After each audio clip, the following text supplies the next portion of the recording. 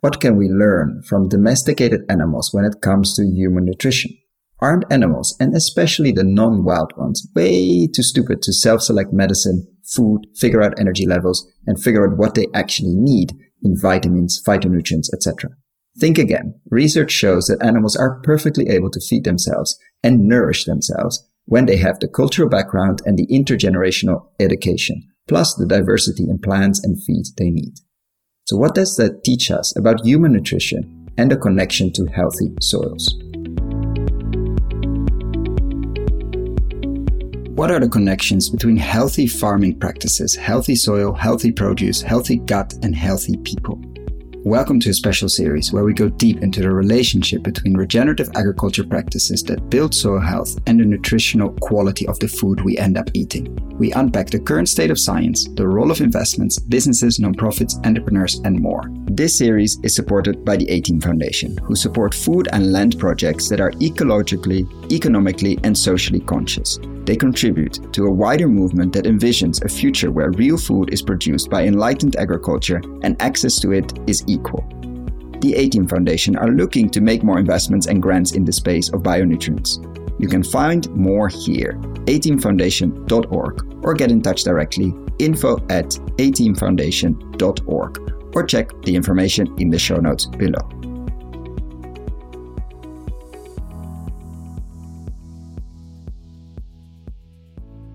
Welcome to another episode, today with the Professor Emeritus of Behavioral Ecology in the Department of Wildlife Resources at Utah State University, and also the writer of Nourishment, What Animals Can Teach Us About Rediscovering Our Nutritional Wisdom. Welcome, Fred, to the show. Thank you very much. It's a pleasure to be here with you today. And to start with the question I always kick it off with, and usually it leads down numerous rabbit holes, let's say, how did you end up working, I wouldn't say even in soil, but like indirectly a lot with soil, on soil, animals? Like what was that path towards focusing so much of your time on how to restore actually and how to manage better? I think for me, it began as a child actually with a really intense interest in the natural world, especially in wild creatures, anything that moved, insect, bird, fish, mammal. I loved it. I was totally enthralled.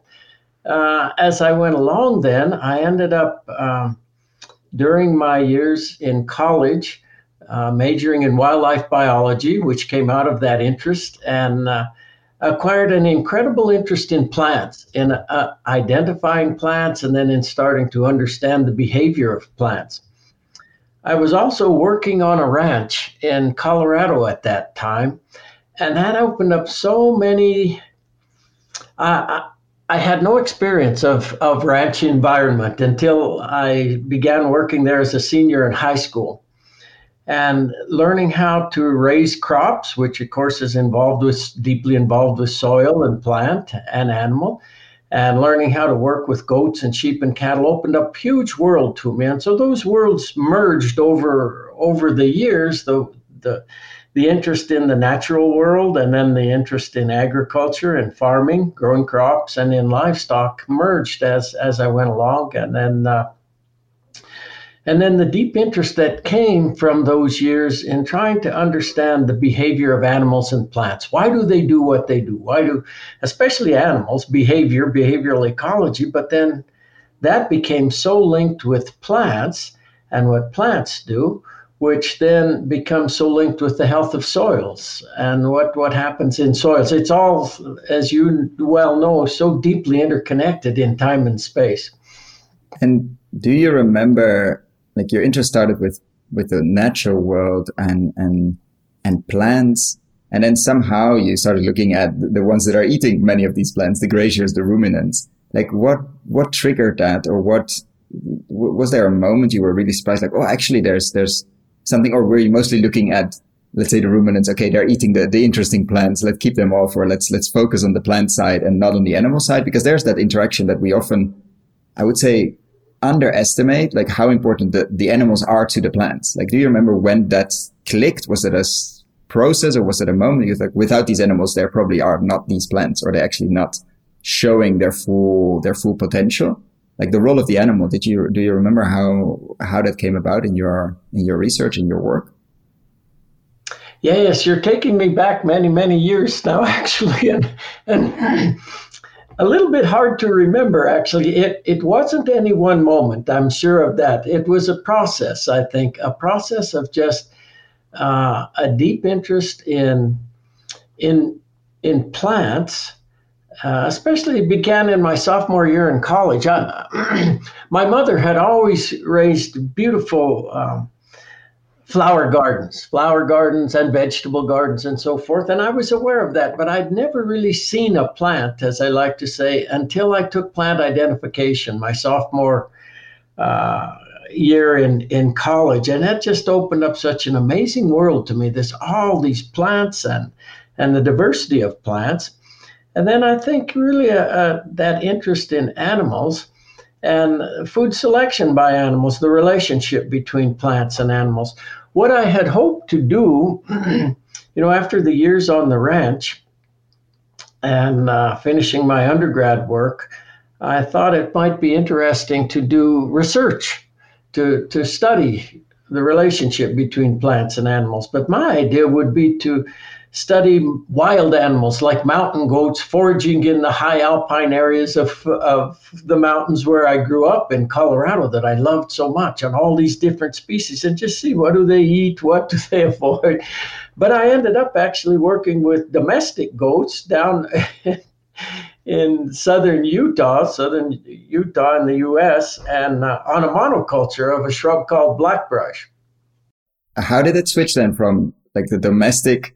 It sort of seems almost, I would not say more boring, but much more contained, at least. Like, how did you switch from looking at the wild ones up in the mountains to studying goats in a fence, basically, to say it very bluntly? Yes, very good question. By necessity. I was accepted into a program at Utah State University. And the folks that were involved in that program were very interested in how to use domestic animals to improve landscapes for wildlife species. That's already a very deep question, actually. If you're because a lot of the thinking still is, and back in the day probably was as well, like, okay, these animals, we need to get them off the land because they only do damage. Like, it's a tool that can only degrade and not regenerate. But to ask this question means many people, or at least some, saw the potential of, okay, there can be positive outcomes if we do this well, or that was quite a profound, quite a lucky one as well, I'm imagining.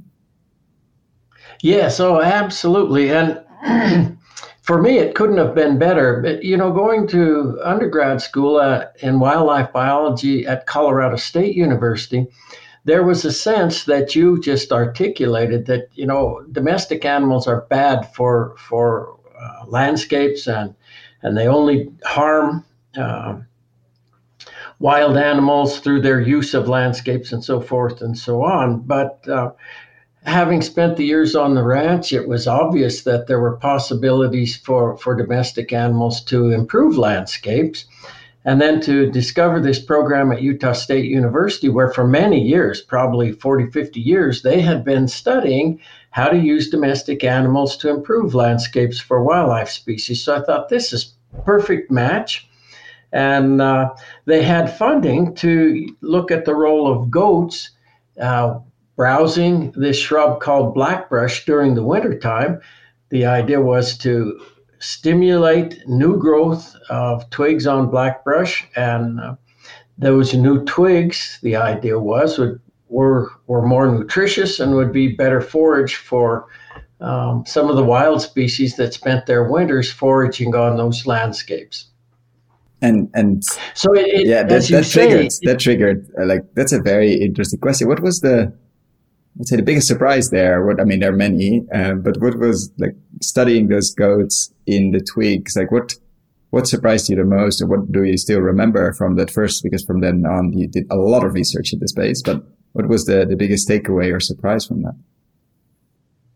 Yes, what appeared to be a really boring study in principle to me, because domestic animals on a monoculture of blackbrush turned out to be really probably the best thing that could have happened to me, who knows in retrospect, but it was a very controlled kind of study in the sense that we did have the goats and the shrub.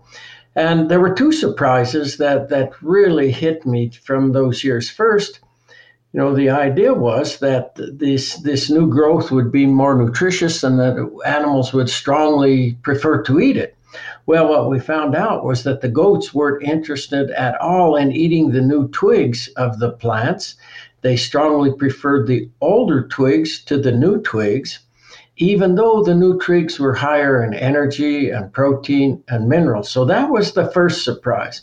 Which sort of goes against all the, you would imagine that any animal would go for that.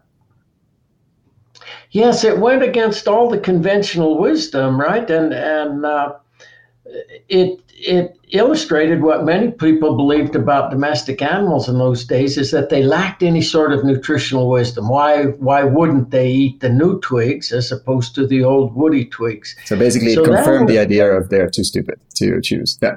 Yes, it confirmed the idea that after 10,000 years of domestication, cattle, sheep, goats, any of the domesticated species had lost the nutritional wisdom of the body. So that was one surprise. Another was that not all goats agreed. When I say goats didn't want to eat the new twigs of blackbrush, that was true for, say, 80 to 90% of the goats, but 10 to 20% of the goats thought those new twigs were delicious. So that was revealing something about individuality and how not all individuals are the same at all. The third thing that was really a shocker was that my wife and I had built 6 large pastures. The details don't matter, but we had 6 large pastures there, and we had 15 goats in each of those 6 pastures. There were also these little creatures called wood rats that lived down in those environments, and they built big houses at the bases of these juniper trees that were on the study site. And in one of the pastures, the goats started to eat the wood rat houses. Now, blackbrush doesn't look like great forage, but wood rat houses look even worse. So that was a third surprise. Like why on earth would they do that? Yeah. Yeah, what we did then over the years was to try to understand, why are the goats avoiding the new twigs as opposed to the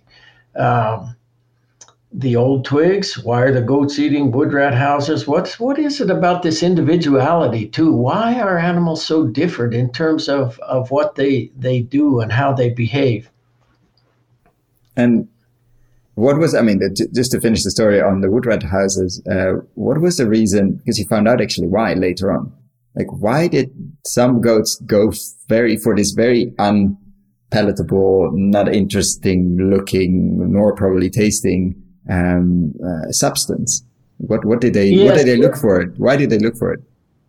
Let's talk about the wood rat houses, and then let's come back to the new twigs and why they were avoiding the new twigs. So the wood rat houses are inside of those houses, and on the outside of the houses are covered with bark from the trees that grow in the area. As you look inside the houses, it's very densely packed vegetation with what one might call different rooms in the house. One of the rooms is the bathroom, and that was the area that was soaked in urine. Now you might say, wow, that sounds horrible, but vegetation soaked in urine is actually a source of non-protein nitrogen. Now, if we think about, as people talk nowadays so much about the microbiome in the soil or microbiome in the gut of the animal, the microbiome, organisms need nitrogen in order for their populations to flourish, for their nutritional needs. That urine-soaked vegetation was a source of nitrogen that actually enabled the goats in the pasture that ate wood rat houses to perform much better during the 3-month browsing period. Now, what was amazing is that was the only group of goats that did that. Of the other 5 groups of goats, none of them ate wood rat houses. And over the next 3 winters with different groups of goats, 18 different groups of goats in total. That group was the only group that ever ended up eating wood rat houses. And so one might think, well, how does innovation occur, and begin in animal populations? That got me very much thinking about innovation, how innovation occurs, and then how those innovations are transferred from generation to generation. And that becomes the role of culture and transgenerational linkages, which is very, very important, and often not, we often think about genetics. What are the genetics of this or that or the other breed of animal?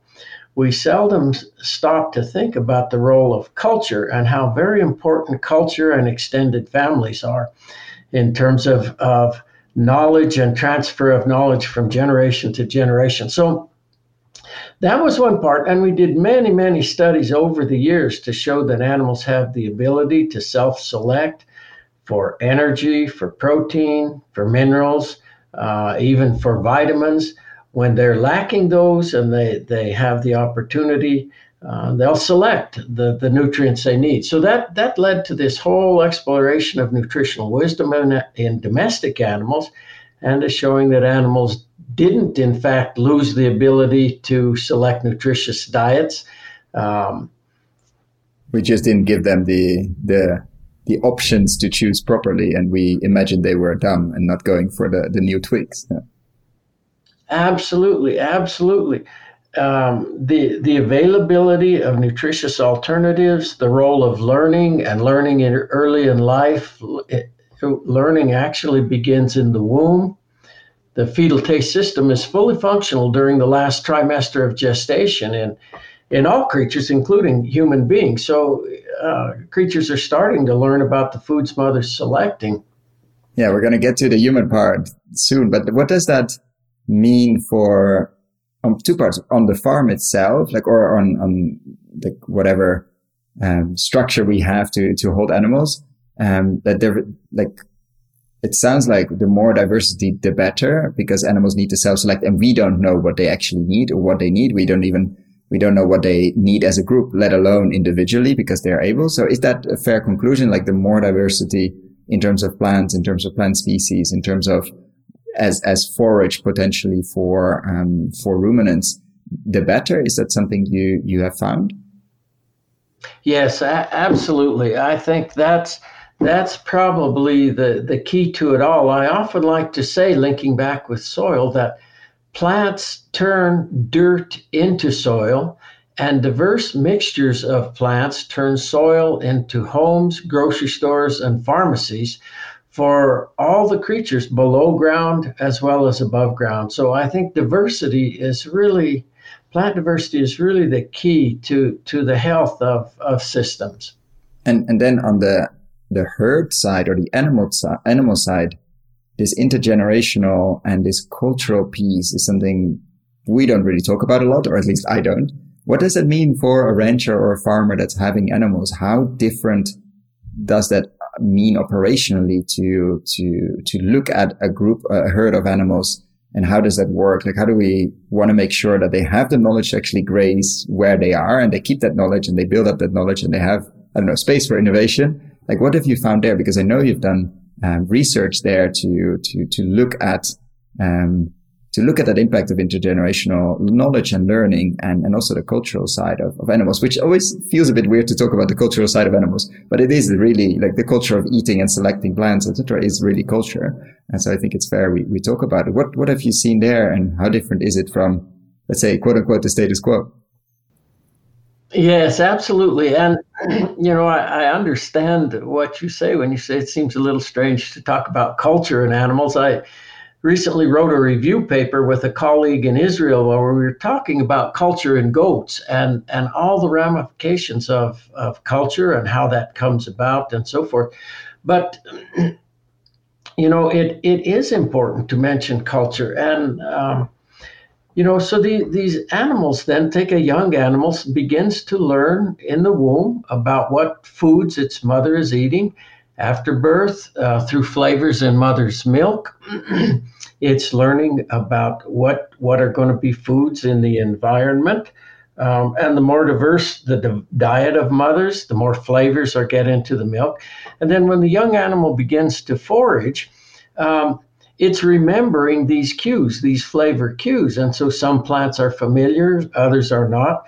Mother is also serving as a model. We did so many studies of that, of what and what not to eat. If mother eats something, the likelihood of her offspring eating it goes up compared to if mother's avoiding it. And if the young animal samples, which they often will, something that mother's avoiding, and they get sick a little bit, they strongly avoid it in the future. So mother becomes very important in terms of food selection.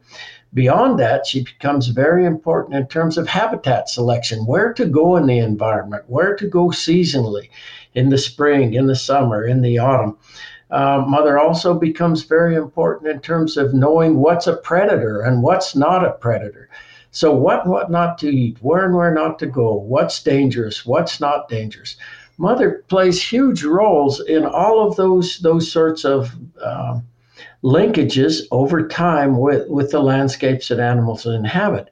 And that all ends up being what it means to be locally adapted to the environments that animals live in, really.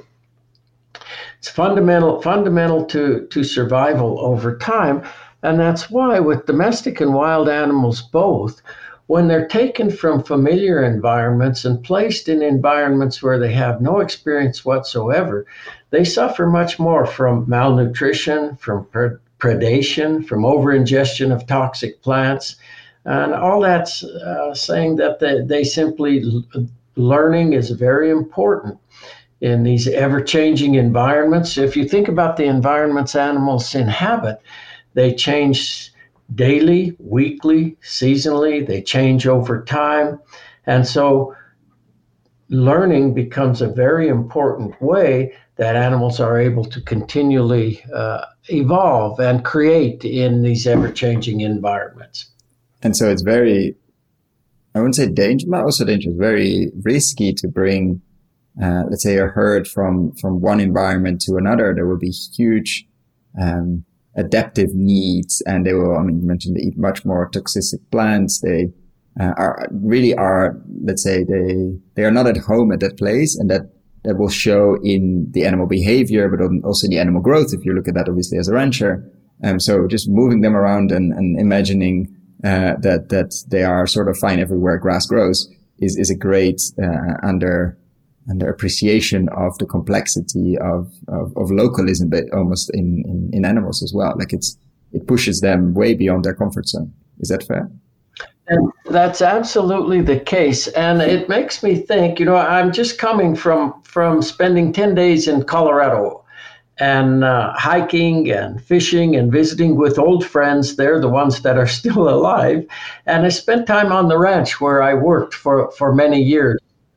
And it was fabulous 10 days of just hiking and being out. But, the old rancher that I worked with, Henry DeLuca, I remember very strongly coming back after my sophomore year in college to work on the ranch. And I took a class in genetics, and I was learning about animal breeding and heterosis and many things like that. And I remember asking Henry, I said, Henry, I noticed that you always keep your own replacement heifers, your own replacement female cattle. Why do you do that? And I told him a little bit what I was learning. And he said, well, he started to tell me stories. He said, and we had this huge landscape where the cattle lived seasonally. The cattle would be on the ranch during the winter. In the spring of the year, they'd go onto federally administered land, Bureau of Land Management land. And then in the summer and the fall, they'd go up to higher elevations yet to land administered by the Forest Service here in the U.S. So we were really moving up in elevation seasonally from about 8,500 feet elevation on the ranch to maybe 11,000, 12,000 feet elevation in the mountains. And we were talking about that, and we used to move the cattle by horseback around in those different pastures at different times. And he said, how we always find the cattle in little groups. They're not in one great big group. They don't just all stay together. They're in little groups. And we know in different pastures where we're going to find those little groups. And so it's efficient for us. And he didn't talk much about them, but it was efficient for them as well in the sense that we've been talking. Well, he said, I brought cattle that don't know this range, young animals, into these landscapes. And he said, you don't know where you're going to find them. You don't know if you'll find them because all they do is move. They move, move, move. What are they trying to do? I would say they're trying to find, we don't know where we are. We don't like it here. We want to try to find where our home is. Basically, that, in my mind, accounts for all the movement of the animals. But also, he said, when you bring them down in the fall, they won't be bred, so your reproductive performance is poor, and so on and so forth. So he told many stories like that. He also told stories of when he moved his cattle herd to a totally unfamiliar environment one summer that he called, quote, the summer from hell, because his cattle were doing like the cattle that were naive. Moving, trying to get back. Yeah, moving. They didn't get bred. They didn't know reproductive performance. So he summed it all up by saying the problem is that the animals just don't know the range. And that's really what I've been saying in all that I've been talking about here is what does it mean to know the range? And it has to do with all these things that animals learn. And the very obvious question is then, what does it mean for us human beings as quote unquote just another animal? Because it seems almost like this connection between healthy soils and healthy grassland produce or whatever grows on it, and healthy animals and healthy gut systems of the animals, etc., has been researched really well. Like it's been a body of research for the last decades, 30, 40, 50 years, and maybe more. Does it seem almost like it's researched better than the human side of things? And if so, is that why do you have any clue why that would be? Is it easier? Is it safer to do it with animals, and then so we don't have to ask difficult questions about our own nourishment? Like what have you been surprised about that? Yes, well, in fact, so we'd spent 40 years studying these kinds of processes, and then I retired about 14 years ago, and I thought that I would write a book just to try to pull together all the work that we'd done over the years. Nobody's going to read 250, 300 papers in the scientific literature, so I thought I'll try to pull it together. And I also thought it would be very interesting to try to review what do people study about people. I knew in a broad sense, but I had not really dived into the literature on human beings. So it was very interesting then to look at what people studied and compared that with what we'd studied. So let's talk about your question a minute. When I think of nutritional wisdom of the body, I think of three legs to the stool. One is the social cultural part of things that we've been talking about, the transgenerational linkages, learning what and what not to eat and so forth. There's another one that which starts in the womb. We can basically, the last 3 months is fundamental. Right? Yes, starts in the womb and in humans as well. So that's one part of it. There's another part that we haven't talked about much that let's touch on here briefly, and it goes back to the blackbrush twigs. And why were the goats avoiding what we thought were the more nutritious twigs? Well, the reason was that those twigs are very high in compounds called tannins, and those tannins make goats sick, basically, when they eat them in too much amount. And so this sickness is... What would we say? It gives you clues to these feedbacks that occur. If I were to ask you why you like a particular food, you would tell me because it tastes good. If I ask you why you don't like it, you would tell me because it tastes bad. And if we're able to interrogate the goats and we ask them why they don't like the new twigs, they'd say it tastes bad, made me sick. Well, we studied so much this notion that this feedback from cells and organ systems, including the microbiome, is changing our liking for the flavor of foods as a function of our needs. Now, that's a mouthful there, but what's happening is, we think we like food because it tastes good, and that's true. That's absolutely true. But what we don't realize are there are these non-cognitive feedbacks that are coming from cells and organ systems, including the microbiome, that are actually altering our liking for the flavor of food. It's not something we need to think about any more than we need to think about which enzymes to release to digest food we've eaten in a meal.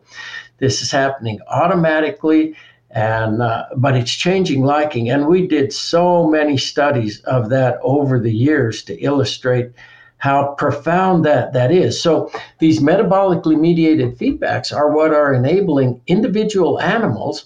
I mentioned that some of the goats like the new twigs of blackbrush. Well, for their bodies and their cells and organ systems, it's the tannins aren't a problem with them, and so they end up liking that.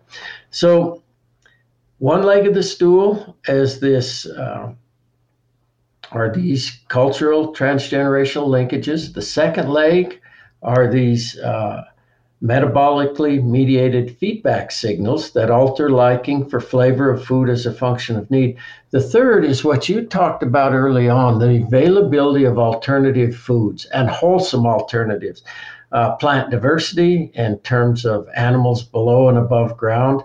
And we could say for human beings, a variety of wholesome foods. And that's where we've really gotten off track. I think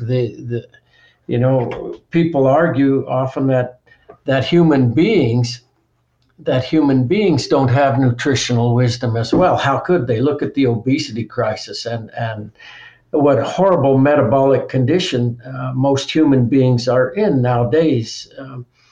I can certainly say that for the United States at least, and I know in many other countries as well. Well, it's the availability of alternatives that's really the issue here. And our food preferences have been hijacked in two ways. One is that the nutritional quality and flavor, which is intimately linked, as I'm trying to say, the flavor of foods is intimately linked with their nutritional quality. That has declined during the last 50 to 70 years in meat, in fruits, in vegetables, and that's been well documented. Yes, milk, all of those products, the quality has declined. At the same time, the desirability of so-called junk food or whatever ultra-processed foods has increased markedly. So over the last 50 to 70 years, we've disincentivized real foods because they don't taste good, because they're lacking nutritional quality. At the same time that junk food has become all the more desirable. So that leg of the stool has been horribly broken, and so there's no way for nutritional wisdom to be manifest in human beings.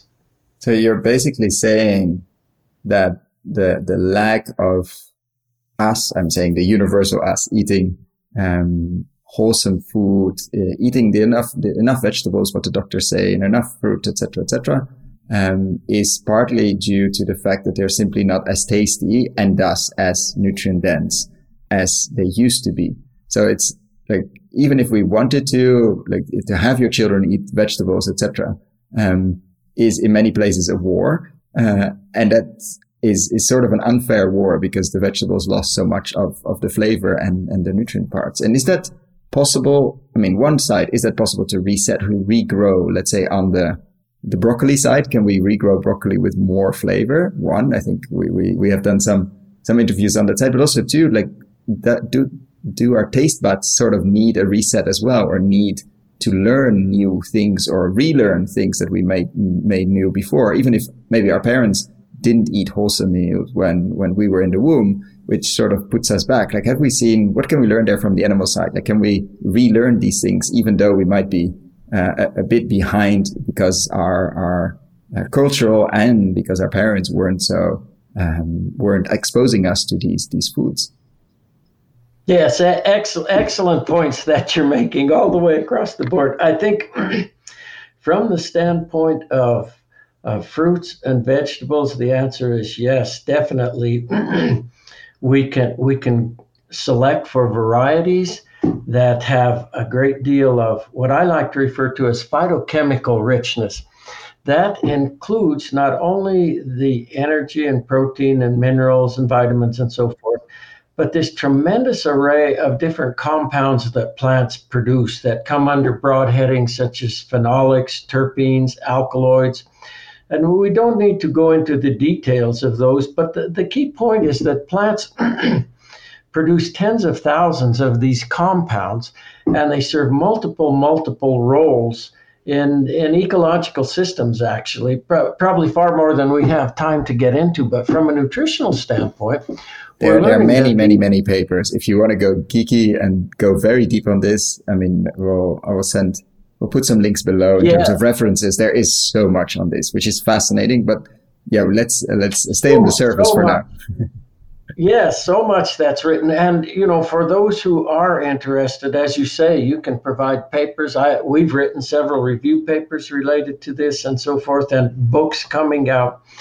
But that it's very important to realize the roles that these compounds play in terms of antioxidants, anti-inflammatory, immunomodulatory, anti-parasitic. The list goes on and on from a nutrition and health standpoint. And so we can select for varieties that are phytochemically rich. We can also, I think one of the things that strikes me so much when I was thinking about it when I was back in Colorado here over the last 10 days, when I grew up in that small town in central Colorado in the heart of these Rocky Mountains, there were people, my grandparents and great-grandparents were still very much linked to growing their own food. They grew wonderful, beautiful gardens. They raised chickens. They had a hog and so forth. There was less of that during my parents' generation, and by my generation, that had pretty much disappeared. Those old people understood the value of growing your own food, of putting that food up, and that when you grow vegetables and fruits to maturity, that they're ripened on the vine as opposed to picked green and shipped where they lose much of their nutritional quality. They understood the value of that. And so when you ate a meal at their houses and stuff, the flavors of the foods were delicious. And the meals were satisfying. You didn't have to eat a lot to be satisfied. Well, all that's reflecting the fact that the body is meeting its needs through those foods. My wife and I were always interested in what the old people did. We've grown gardens and raised animals throughout our 50 years that we've been married. And right now we have vegetables that we're picking fresh. We have tomatoes that we're picking fresh. We have carrots, and the flavors of those are outstanding. We took some of those to Colorado with us on this recent trip, and instantly the people that were with us said, "Where did you get those tomatoes?" We said, "Well, we grew them ourselves." The body knows. The body knows when it's eating something that's phytochemically rich and tasty, and which is interesting because, of course, I mean, your nutritional history goes back because you grew up in a place where food was very important, and homegrown food was very important. But I'm imagining maybe not all the people that were on the trip in Colorado with you had that same experience. And yet that's a hopeful sign that we are able to recognize also, if you grew up in a city on fast food, potentially, that we're able to recognize taste and flavor when we notice it or when we eat it. And that triggers, I mean, there's so many stories of people tasting a certain tomato in a certain place or a certain fruit or a certain XYZ and really get triggered and still talk about that story years later, like when I ate this and this and this and this place. And that's a hopeful sign. And then, but what does that mean for, I mean, the culture part, of course, but also like you now say we can select on genetics or the varieties that deliver that? Does it mean if you know, obviously, on the agriculture practices? Like, how does that influence? Like, how much of this is sort of genetics versus like behavior versus genetics, also in fruit, but also we can talk about animals, of course. Like, how much are we limited by genetics, and is it behavior, or how much is it we have to get the genetics right and then we have behavior in terms of getting these nutrients and flavor and quality in the end products? Yes, absolutely. Well, it's a combination of the two, of in part the genetics, but also in part the environment where the plant's growing. And, there's been so much work in ecology, plant ecologists, and people who are interested in foraging behavior of animals, looking at how the environment where a plant's growing is influencing the chemistry of the plant. And so sunlight, nutrients, water are all influencing the production of these not only primary compounds, but the secondary compounds as well.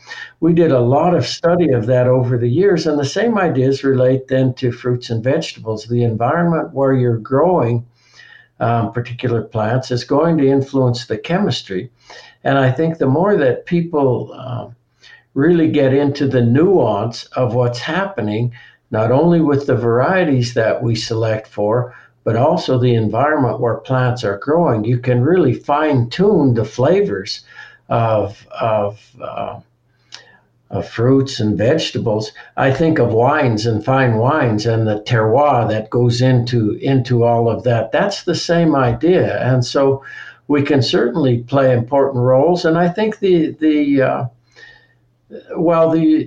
old people that I knew growing up in this town of Salida wouldn't have talked about all these things that we're talking about in terms of phytochemistry and so forth and so on. But they understood that fertile soils, and it was amazing to see the soils and the gardens that they produced. They knew that produced really nutritious kinds of foods with wonderful flavors.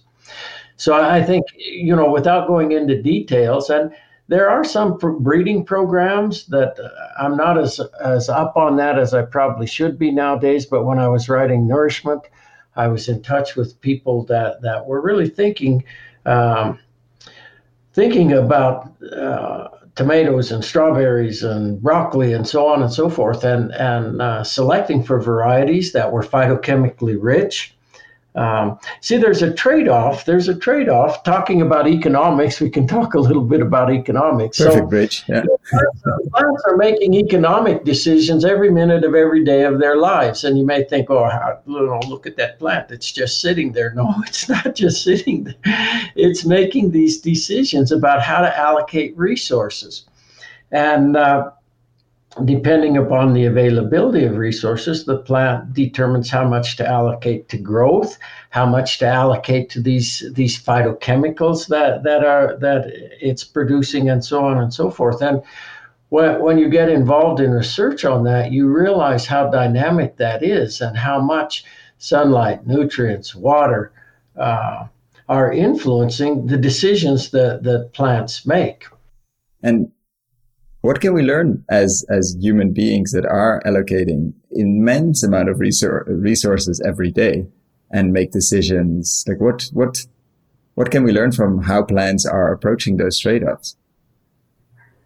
Well, I think let's back up just a little bit and think about to pursue your question. To grow a calorie of food nowadays requires 2 to 3 calories of fossil fuel input. So that's how we're allocating. We've had this amazing, which I think is direct, and now even indirectly, depending on what happens after, we're at 6, 7, right. 8, 9, much more. So it's an immensely inefficient system from that perspective. Yes, we require 2 to 3 calories of fossil fuel input to produce a calorie of food, and that's going into many, many things, including herbicides, pesticides, fertilizers, and so forth. And then we require another 8, 10, 12 calories to process, transport, store food. So we're looking 12 to 14 calories of energy, of fossil fuel energy, to produce a calorie of food. No plant would survive for a week on that kind of a budget. You have to bring in more resource than you expend. And same with animals, they wouldn't survive at all. Now, here's where I think it gets very interesting. And I don't mean this in terms of some kind of critique or being some kind of arrogant person at all. We do what we do as a function of what we know. And I think mostly we probably don't know very much. I'm saying that for me, after years of studying this, you realize how little you know. But so during my career, and I participated some in this, ecologists were learning about the multiple roles that these phytochemicals, or what were called secondary compounds, these terpenes, alkaloids, phenolics, on and on and on, that plants produce. They play so many roles ecologically in protecting plants against being overeaten in the environment, in sunscreen, protection from UV radiation, in attracting pollinators and fruit eaters, and in relationships with other plants. Plants can produce compounds that help prevent other plants from growing around them, so-called allelopathic effects, and on and on and on and on. Well, at the same time, ecologists were learning about the multiple roles that these phytochemicals play in mediating relationships with other organisms in the environment. Agronomists were selecting for varieties that contained lower concentrations of these compounds, because there's costs. There's costs involved in producing the compounds. If the plants are not producing them, they can allocate more of their resources to growth as opposed to these compounds. But what we didn't realize is that those compounds were playing all these roles. They protect plants against insects, so there goes insecticides. They protect plants against other plants, so there out the window goes herbicides. Legumes are important sources of fertilization, of nitrogen fertilizer. I'm thinking right now of studies that show that were long-term studies, 20 or more years in the tallgrass prairie, showing the importance of plant diversity for nutrient content of the plant species growing in the mix. And they were showing much greater nutrient concentrations, much higher levels of carbon fixed in the soil when there was a diversity of different plant species, going back to our theme of diversity, when there was a diversity of plant species as opposed to monocultures. So you have these multiple roles then that plant diversity and these plant secondary compounds are playing in terms of mediating relationships within the system. And we simply didn't realize all that was happening. So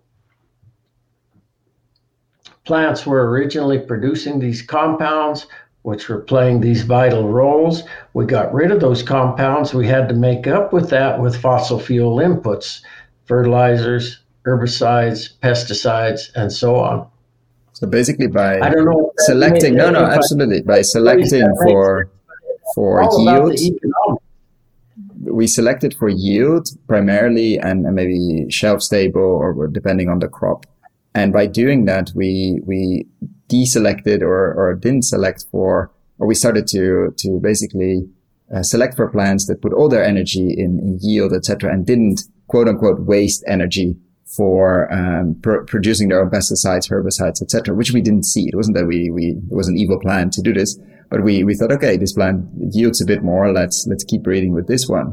And down the line, we noticed that if the plant doesn't spend this energy on protecting him or herself or itself, we probably need to do that with outside energy, which means digging a hole and getting a lot of petroleum out of the earth. So we get into a very, very destructive train that just kept going faster, because the more we select for that, the more energy we need to put from the outside in, which plants could perfectly do by themselves. Is then the trick of getting the agriculture system off the fossil fuel drug that it's on at the moment. Not going back, but starting breeding, like you mentioned when you were doing research for nourishment, starting to select for plants that do a lot of this themselves, even though they might take a yield like a yield cut at the beginning, because of course then we can start selecting again also for yield and the mix, and then take in the whole picture. Like we have to spend a lot less energy to grow this, so the yield can be a bit lower. Is that the path forward, let's say, to get out of this sort of loop that we're in, just more energy, less productive, or more productive plants, but plants that need more energy to grow, and just we keep going. Like this is a sort of never ending story if we don't get off this track. Yes, that's a great summary that you just made of what I've been trying to say. And I think that's true. And if you think about when we eat, what is it that we want? Our body needs nourishment from all these different kinds of phytochemicals and biochemicals that are in fruits, produce, meat, milk, and so forth. And so it's not quantity necessarily that we need, but it's quality, phytochemical and biochemical richness. And so in the end, if you produce for quantity, you've got this great amount, but you may have to eat, let's say, just for the sake of argument, 2 times as much to get your needs met when you've diluted the nutritional quality. So that's, I think, exactly what becomes very important to refocus on what is it that we're trying to do with the foods we eat. We're trying to nourish our bodies. That means that what we want is phytochemical and biochemical richness, and not necessarily just yield. And how do we transition towards that in a world where we're so used to only look at yield and look for the cheapest calorie or almost the cheapest calorie in any supermarket or on the shelf, to like, what can I do with my dollar or with my euro or with my yen or whatever money you're spending? Like, how do we, because it's very easy to say this and we go, this like, okay, we have to feed the world and it's all about calories, calories, calories, calories. And it turns out to be not, but then we still have a world that goes into the calorie direction. Like, how can we even reframe it, or what would be pathways to trigger that? Yes, I think through the palates of people. I think through the palates of taste? People. Yeah. Yes, to get people linked back in with wholesome foods again. That's a big challenge. But, the example we just gave of when we were there in Colorado, and here's this salad with these different, different kinds of lettuce and cucumber and blah, blah, blah, and these tomatoes that come. And instantly these people are recognizing, wow, where did those tomatoes come from? People know, the body knows. And I think it's true what you were saying earlier, we may need to recalibrate, especially, and I interact with many people who trying to deal with one-on-one, either nutritionists or medical doctors dealing with people that have been hooked from birth, basically, on ultra-processed food. And that's a big challenge to try to, how do you retrain a palate to like wholesome foods? But I think it's very difficult to retrain a palate to like foods that are been selected for quantity as opposed to phytochemical and biochemical richness and quality that leads to this incredible flavor. So I think however we do that, trying to getting to your idea of invest in ways that create wholesome foods for people, I think is fundamental to the health of society. I think too, and this may sound crazy, but please share. We like it. The more we can get people linked like those old people who grew gardens and who appreciated, maybe you don't have to grow chickens and bees and a pig and all that, but even growing a tiny garden can get you back in touch with something so fundamental to every facet of health, below ground and above ground, appreciating what those old people, I think, appreciated about the value of good soil And they wouldn't have known all the chemistry of that, but they knew the smell. You've got, look at the color of this and look at the smell, and this is good. And look at the crops that it produces, the broccolis, the cauliflower, the corn, the peas, the beans, and on and on and on. They knew those linkages. And I think, we've become very great technologically as a society, but we've left behind, we no longer realize, I think, that we are nature. We are still members of nature's communities. And what we do to them, ultimately, we do to ourselves. And I think only by nourishing them, nurturing them, can we nurture ourselves. And so, like I say, thinking about the world and how it is and how busy people are nowadays and running, in a way, it sounds crazy to me to say, well, grow a garden. The other thing I think about a lot nowadays, here in the Western United States, and I know in Europe and many parts of the world, China, the changing climates, the heat, the amount of heat, the lack of water. I mean, reservoirs are drying up here in the U.S. I was reading that in China, the Yangtze River is dry now. We're going to have to really change the way that we think about everything economically in that sense. And not only growing your own food, thinking about how to do that, but here in the U.S. anyway, and in the Western U.S., we've been so extravagant with our use of water to irrigate lawns that are not locally adapted at all. So you have to put a lot of water to keep them going. Golf courses.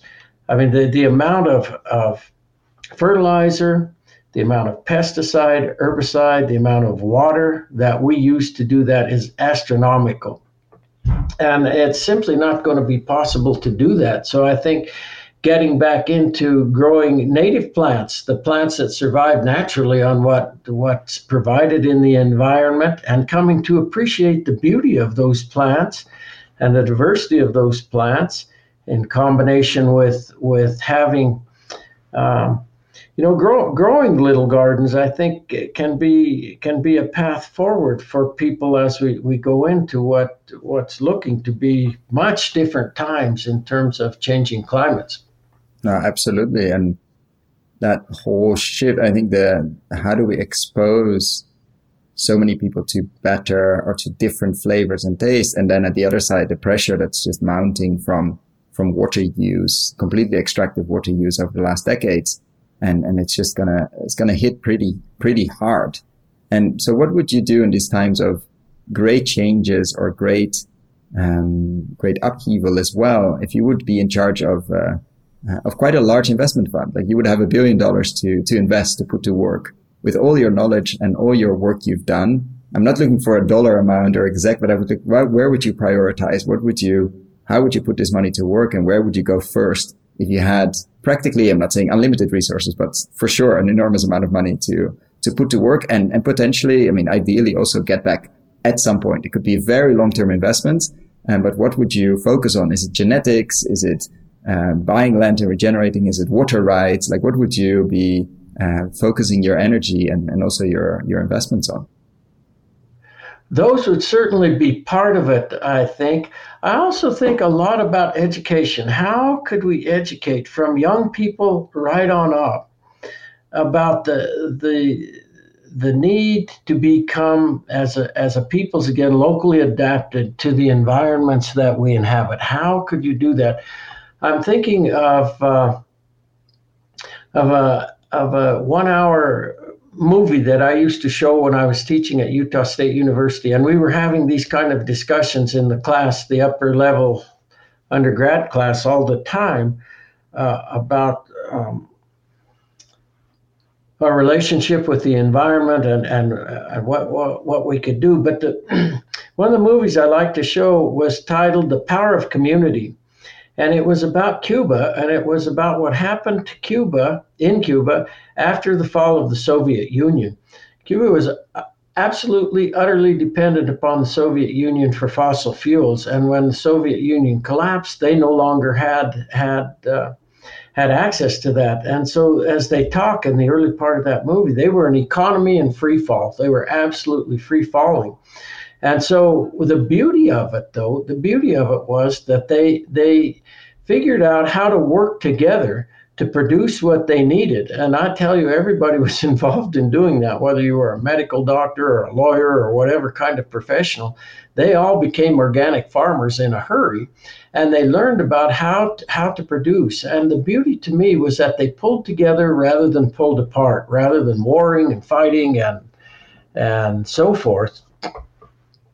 They became educated in terms of what they needed to do, and they all pulled together to do that. So I think a lot about money, that's needed in terms of how to do things, as you're mentioning, is very important, but also the educational part of things and how to get people, how to make people become aware. What are the best ways possible to get people thinking about where food comes from, what's the difference between wholesome, delicious kinds of foods and ultra-processed junk food and so forth. How could you make a shift in the consciousness of the people to show our linkages physically, emotionally, spiritually, with the landscapes that we inhabit? I think as we've moved away from that, we've become less healthy, not only physically, also mental health, and also spiritual health. There's a very spiritual aspect to all of these things as well, and our connection with the natural environment helps us to realize our connection with the transcendent as well. And so, that's maybe pie in the sky kind of stuff, but I would be thinking about those kind of things and getting with the best people that I could pull together who know about those kinds of things. I would be pulling together the best teams I could to try to think about how to do something like that. So how do we trigger, let's say, a higher state or a different state of consciousness around our connection in the natural world, and like everything we do to it is also to us, and everything we eat comes from there, and we go back there at some point as well. Any ideas how to do that, apart from, I don't know, large scale meditation or large scale, I don't know, tomato trials from your garden? Like what do we need to, which are both good solutions actually, but like how do we awaken that part or in us? Is it really through taste and through culture? Like it for sure wasn't only the salad, it was also the settings, the fact that you're with friends, hiking, walking, and then eating a salad like that triggered something like that. Like how can we, it sounds bad, like replicate that at scale, if you have any ideas? Yes, it's a good question. And I don't want, when I say that, I know that worked for me. So I don't want to be arrogant and say that that's going to connect everyone. But I think there is this, we all eat and we nourish our bodies through the foods we eat. And as you said so nicely, and we're both trying to say, that there's these deep connections with that. So then that's right. The question is, how do you do that? And, when during the last 10 years of my career, we had a program called Behave. And we had at that point about 25 years of studies about processes, behavioral principles and processes, behavioral ecology. And we wanted to share that. We wanted to share that with people around the world, as it turned out. And we got a large grant for us, anyway, about $4.5 million grant. And the whole point of that grant was to take the research that we'd done and to get that out to people around the world. And so one of the things that we were required to do was to put together an advisory board. And we thought about who are the most innovative people we know involved in farming and ranching kinds of things, in growing food. Who are some of the best people we know, or in managing federally administered lands here in the U.S. And so we put together 45 people. We kicked it off with a 3-day workshop and discussion, and then for 10 years we did all kinds of work, promotional kinds of work, from websites and videos to umpteen jillion kinds of talks and workshops. And what started out to be 45 people on our advisory board ended up being 250 people that were coming from around the world to participate in our annual meetings. We were doing research as a part of the program throughout the program, and the research was directly related to the needs of farmers and ranchers. What issues do you have? What kinds of things are you dealing with? And so we decided early on not to make it a bricks and mortar kind of structure, a permanent structure. We thought what's important is to get the ideas out to people, to make that a part of the knowledge base of people. And so I think, and as part of that, we had programs going in in schools around the valleys. And we had kids working on growing gardens, helping grow gardens and so forth. And so it had many, many layers to it. The program had many, many layers that went from hands-on involvement with kids in schools to working with people who grew food, to working in broader communities. So I think, grassroots efforts like that are a way to do it. And then, what I would be thinking about if I did have that money, I would be identifying who are key people, who are people that are really, really on board with this, doing good work, and trying to put together a program like we put together over that 10 years with Behave that really ended up being having people from all around the world coming to those meetings, from Europe, from Australia, from South America, from Africa. I think that's one way, anyway, to get word out and to get people hands-on involved. We had train-the-trainer kinds of programs related to, it was very much, though, ultimately about education. I used to say all the time, we're all students attempting to learn, to understand the processes of nature, and to use that understanding to benefit communities ecologically, economically, socially, and so forth, to really to work like that.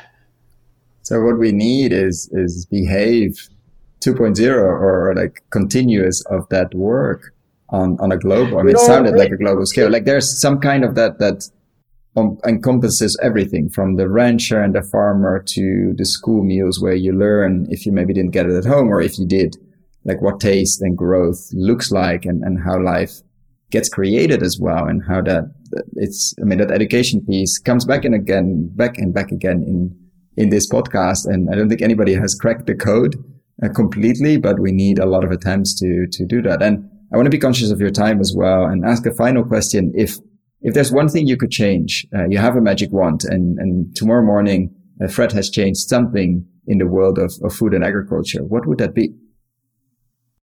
I think, as we've been saying, the most important thing, I think, is for people in general to change their relationship with the environment at this point. And I think nobody's going to do that just because we're saying, oh, that's a good thing to do. But I think what's going to really drive that are the harsh realities of what's happening ecologically, economically, socially, politically nowadays.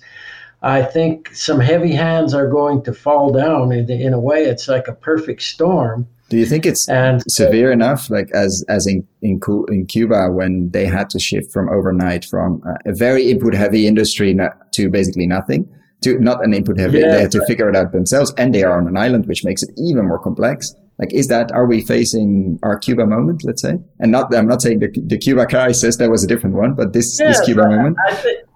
I think it's here, actually. I really do. And I don't mean that to be some sort of a pessimist and a blah, blah, blah, but there is something to be said for being a realist and for looking at what's happening and thinking about our relationship with the environment, and that we need to rethink again, like what that rancher I mentioned earlier was, what's it mean to be to know the range, to be locally adapted to these environments that we inhabit. I think that would be it for me, and thinking about what would be wonderful. And I sometimes it's if we were to take all the resources that we spend and in trying to kill one another and going to wars and trying to arm ourselves. And I realize that's part of how life is on this planet. But I often think if we were to take all those resources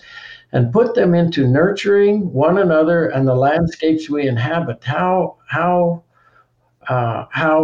much that could help us as peoples. That would I guess be my magic wand kind of wish for humans. We're now participating in the sixth mass extinction. There's no question about that in my mind after reviewing all the studies that are going on, what's happening with insects, fishes, birds, mammals, and so forth. And but there have been 5 previous mass extinctions. Life went on. It changed. It went on. It'll go on after the 6th. I guess the question I ask all the time is, do humans want to be a part of what goes on after the 6th mass extinction? Or, the 99.9% of the species that have ever been on this planet, we're told by paleontologists, are extinct now. So, humans aren't unique in any sense in that way. But the question I would ask is, do we want to stick around? Do we want to have opportunity for offspring to come to this beautiful, beautiful planet and enjoy a blink, a moment on this earth? I don't think there's a better way to end this conversation. I want to thank you so much for taking the time to share, for obviously all the work you do and have done, and for sharing that work here on the podcast, but in general as well. We only have a very small audience, but you reach way more people through the books and through all the work you do. So thank you so much for the time today and for everything you've done for the space. And I want to thank you very much for the opportunity to spend some time visiting with you. It was wonderful to do that. And thank you for the work that you're doing. It's educational. That's what you're doing, what we're talking about. And it's one more way of trying to get people to think about these topics, which at least you and I and some others feel are very, very important. So thank you very much.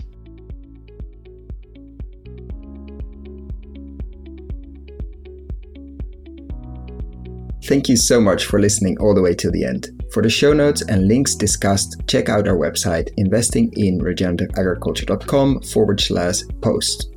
Thank you so much for listening all the way to the end. For the show notes and links we discussed in this episode, check out our website, investinginregenerativeagriculture.com/posts.